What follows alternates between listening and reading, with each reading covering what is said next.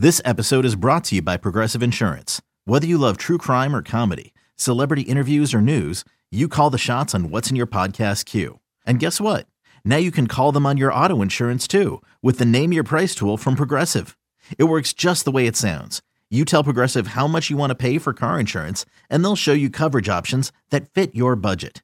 Get your quote today at Progressive.com to join the over 28 million drivers who trust Progressive. Progressive Casualty Insurance Company and Affiliates. Price and coverage match limited by state law.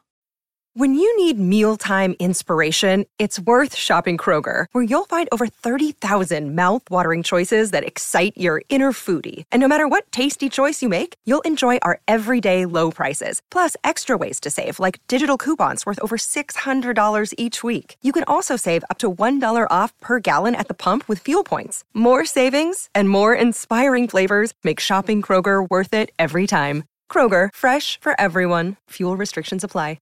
Patriots fans, Foxborough friends, we welcome you to the latest and, as always, greatest edition of the Six Rings and Football Things podcast, a presentation of WEEI, Odyssey, and 2400 Sports.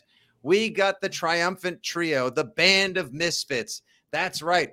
We've got the Troll Patrol, the Fraud Squad, and the DVO a-holes in the house for the bye-week rundown. The bye week could not have arrived at a better time for your New England Patriots because there's work to do all over the ball on both sides, but especially on offense. As Bill Belichick said today at his media availability, the players have the day off. The coaches were in the building. Quote, "We've got some work to do." Hi, everybody. Your old pal Nick Fitzy-Stevens here with Andy Hart and primetime himself, Chris Scheim. And gentlemen, I think, as I said, the bye couldn't have arrived at a better time for two reasons. Number one, there are a lot of people on this roster that have been injured and banged up on both sides, particularly in the trenches. This will give them time to heal up, finish healing up, rest up, and get ready for one hell of a second half of the season with those 4 primetime games in a row that is going to be an absolute backyard grizzly. And then we've also got the work that Bill Belichick and the coaching staff needs to do.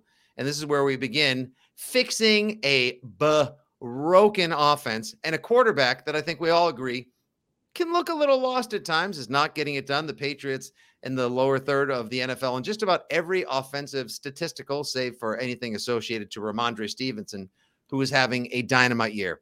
I know it's tried, it's true, if not even a little overcovered, fellas, but we got to get back to the Mac blabber, if you will, the Mac Jones opinion war that rages on in Patriots Nation. We've had a chance to take a look at your all-22s, the all-22 crew, as MFM calls them on WEEI. We've seen little snippets and breakdowns. We've seen who was open and who wasn't, where he should have gone and what he decided to do. Belichick is saying that he's making good decisions. Scheim got called out and completely just thrown under a moving bus on the highway by Greg Hill the other day to Patriots coach Bill Belichick on this same front. So I applaud you for having the stones to survive that and stick to your conviction, Scheim. I got to tell you, Bill was a lot less dismissive of it than I expected him to be. Like, he almost kind of chuckled about it, like it was like a joke to him. And I found it, I thought it was great. Like, some of the answers he's given Courtney, I have literally like shuddered, like, oh, that hurts. But like, this one to me didn't feel that way.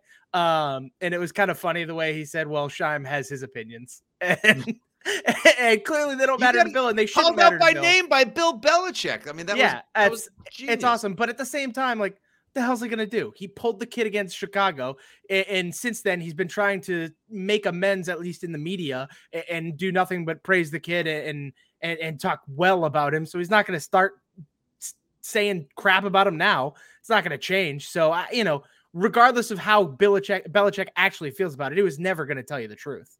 Yeah, I think I have my hood on for a reason. This is the bye week, and to me, it's all the bye week is completely about Bill Belichick, completely about the hoodie, fixing what he, in many ways, effed the F up.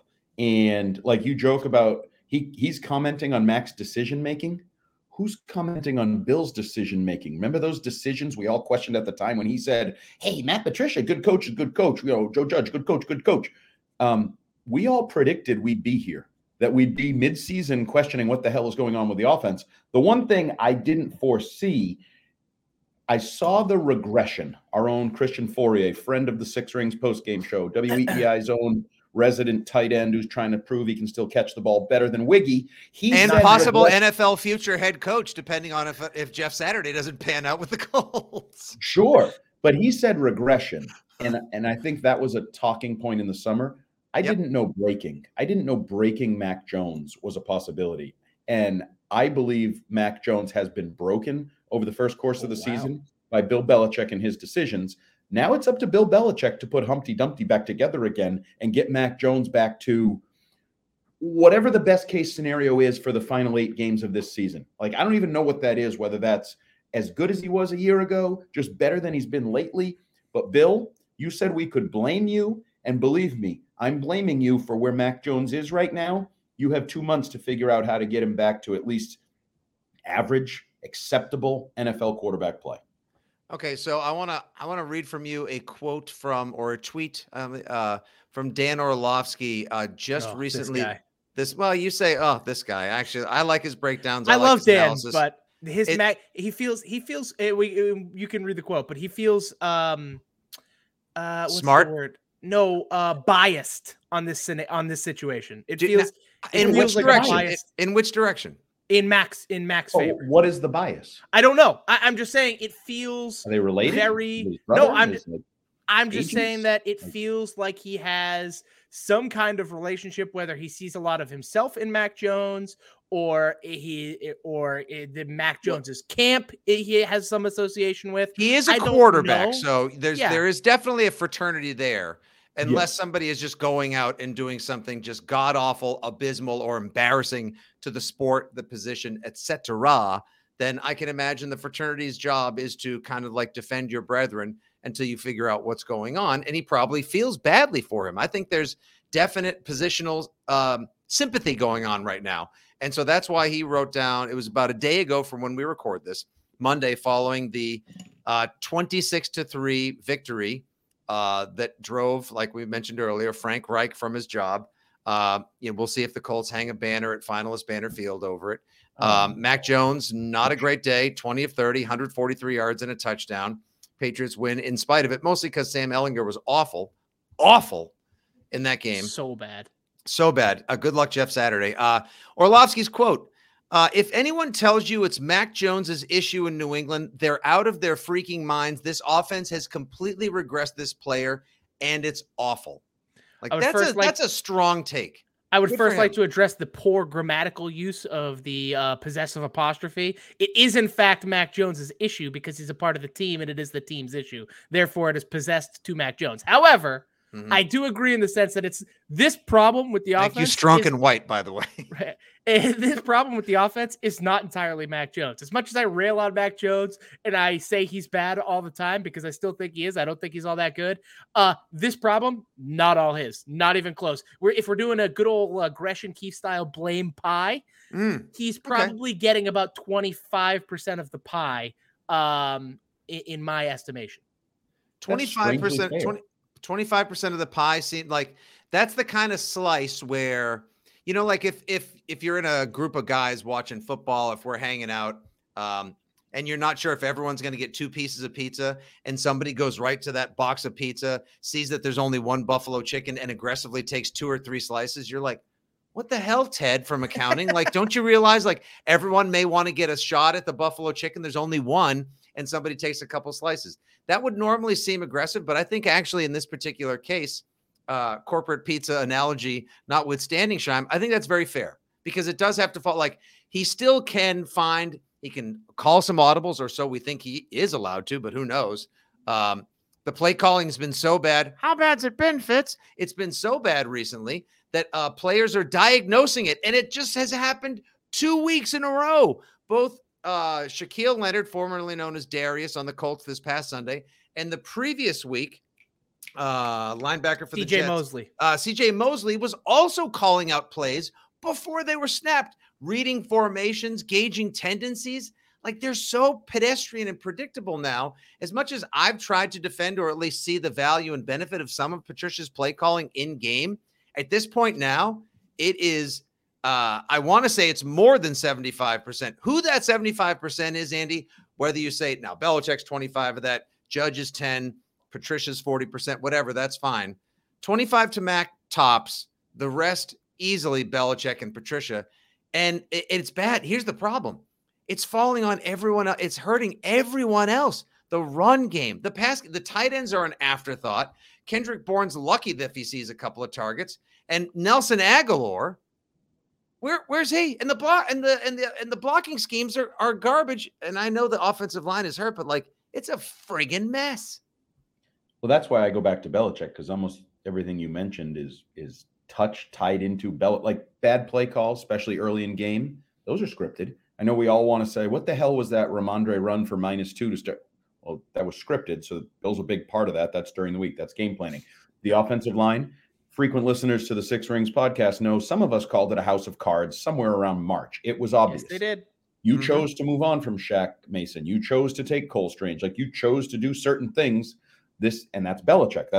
You chose to put Matt Patricia as your primary offensive coach. Oh, and by the way, ask him to coach the offensive line, which is a bit of a debacle. Like it all goes back to Bill, whatever big old chunk of pie you want. Like that's 3 or 4 slices of buffalo chicken that he took in the offseason.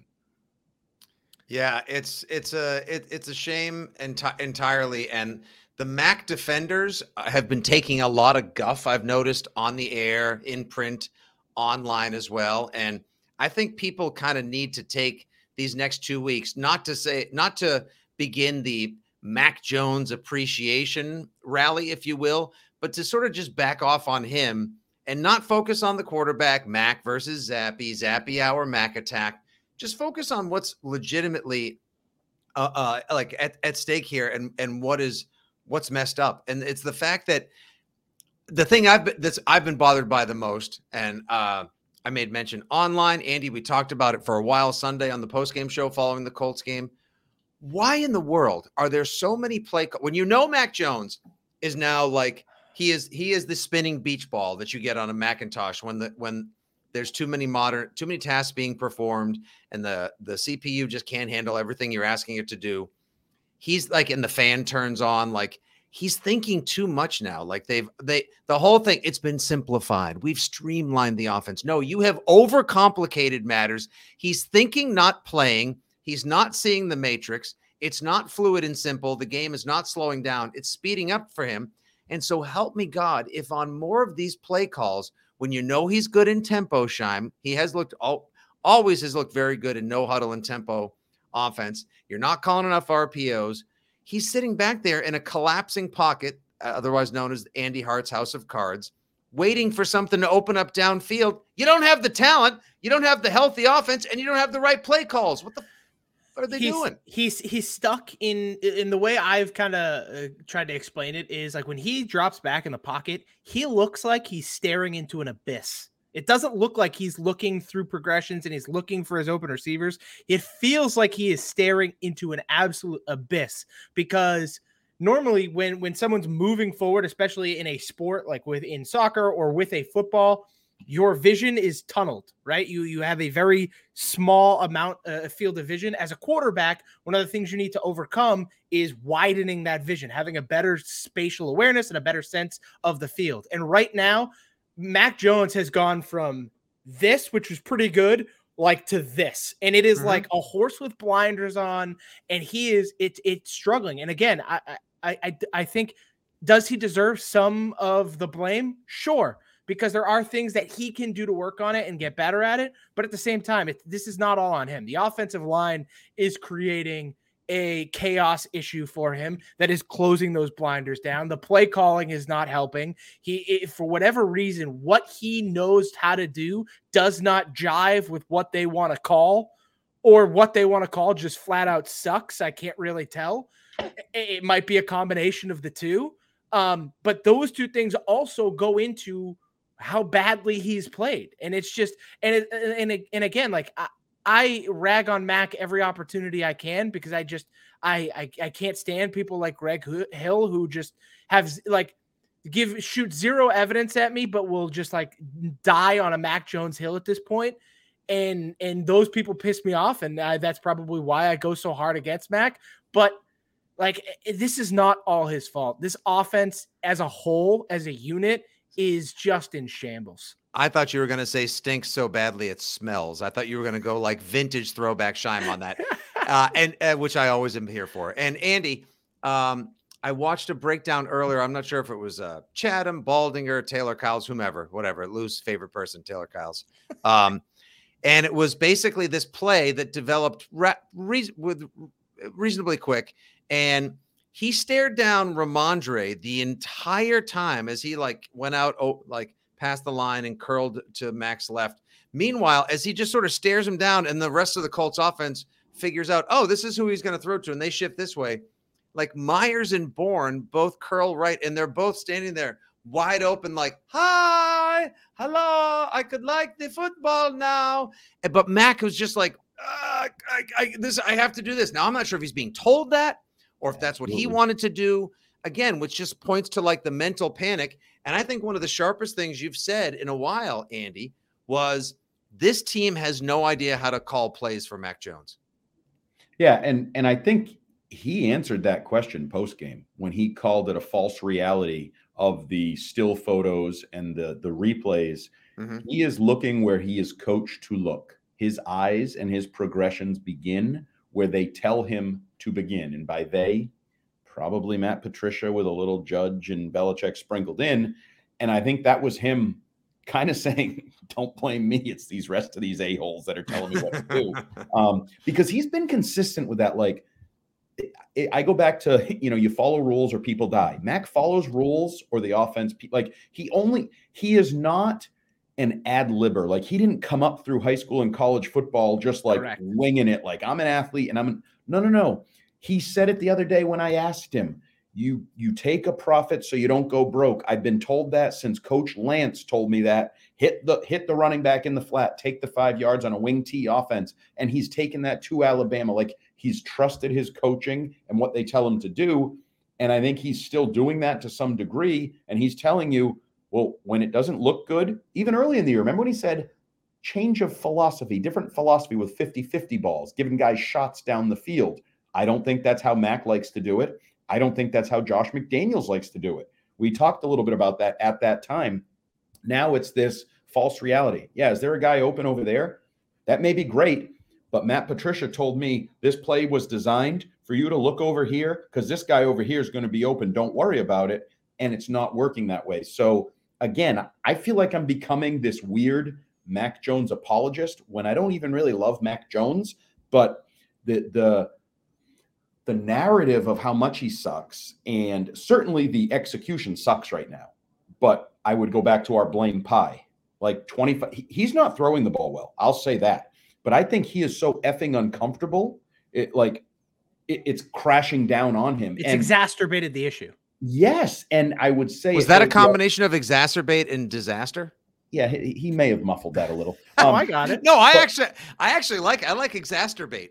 We look at this as like a present issue. This is the Mac I've seen since July 28th or whatever that day was when we were talking about high school offenses and he's scrambling and he's tucking the ball and he's uncomfortable. Like he's been doing this for August, September, October. That wears on you and that leaves a mark. He is now a beaten dog. He is broken.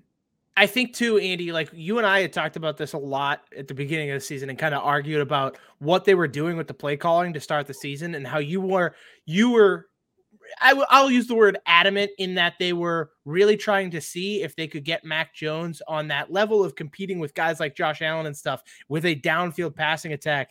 And I've to your credit, I've started to buy into that a lot more, but I also think that because of that, right now you're seeing a downtrend in passing across the league. And that's because a lot of teams, as I mentioned earlier, they're condensing space. They're not giving you big plays. They're not letting you get over the top. They're making you play down. So now this new Patriots offense is a year or two behind the big play offenses. And so now they're trying to get into big plays when defenses have already caught up. And so now all that space is condensed down. And so Mac Jones is now doing something he's uncomfortable doing in scenarios that are extremely difficult to do because defenses are already prepared to stop it now. Like this would have been good his rookie, like last year, getting into that big play idea and starting to get him into that then, because now this year would have been, okay, space is condensed. Let's do what Mac Jones does best and play in condensed space. And instead, they insist on trying to be like a big play offense when big play offenses aren't existing right now in football. Right now in football, you're seeing teams that can run the football effectively and matriculate their way down the field, being teams with success. I mean, look at the Seattle Seahawks. That's what they're building off of right now. It's run the football, don't turn it over. Instead of attacking down the field. Even Josh Allen has had to adapt this year. You start from week one, it was 14, 15 play drives instead of these 3, 4, 5 shot plays that eventually just get you down the field. And so I think it's just this combination of the way the NFL has shifted. Normally Belichick very much ahead of the curve. This time a year or two behind the curve. And then it is punishing his quarterback. Wow, there either must be something in the water, or maybe the bye week is giving all of us a chance to step back and assess things from the proverbial 10,000-foot view, or just relax and gain some perspective, because I think everyone in here has valid points and we're all kind of agreeing, which is dangerous on the Six Rings podcast. Gentlemen, good job in segment number 1. Of course, if you would like to follow and get all the information, analysis, and more from the Six Rings podcast, it's at Six Rings Pod on Instagram and Twitter. And of course, you can follow the boys at Jumbo Hart, at Shime Time, and at FitzyGFY. And hey, do us a favor, rate, review, subscribe, tell your friends. We got a growing Patriots community full of very knowledgeable knuckleheads who enjoy opinionating, analyzing, and barguing with and for you 24/7, 365.